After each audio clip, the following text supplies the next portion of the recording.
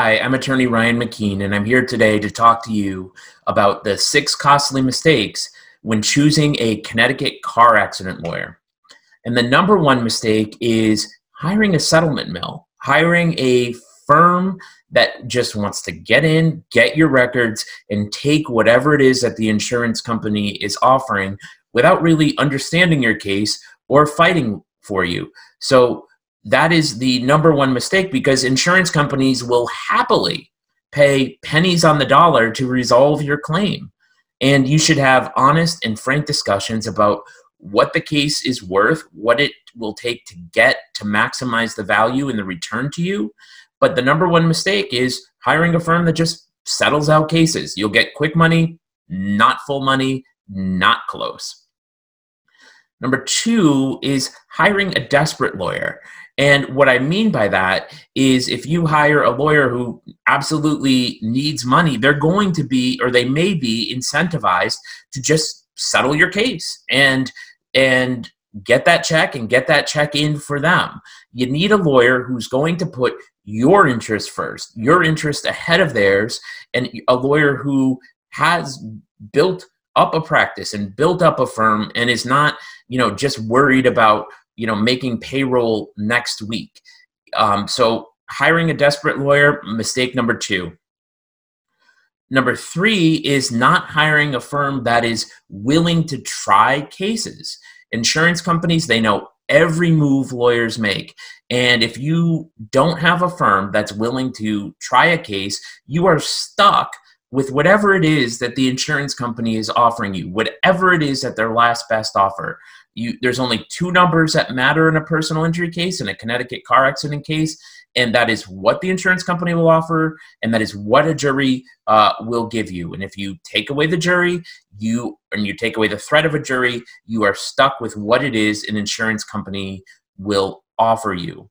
Number 4 is hiring a firm without malpractice insurance. Lawyers are human. Lawyers can make mistakes. If a lawyer makes a mistake on your case, doesn't file things properly, doesn't file things in a timely manner, if your lawyer doesn't have malpractice insurance, it's probably going to be you who's really unfairly stuck holding the bag.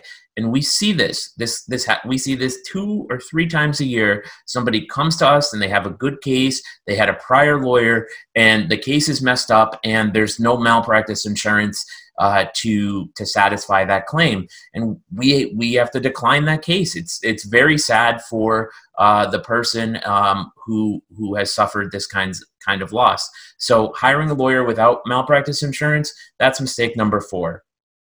Number 5 is hiring a firm that's not going to invest in your case.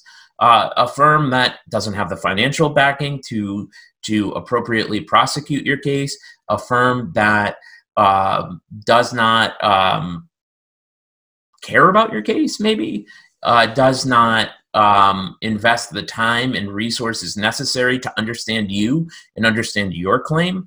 That is mistake number 5, because without those things, without a lot of backing and without a lot of emphasis on resolving just your claim, you're going to be left shortchanged if a firm's not willing to put its money where its mouth is.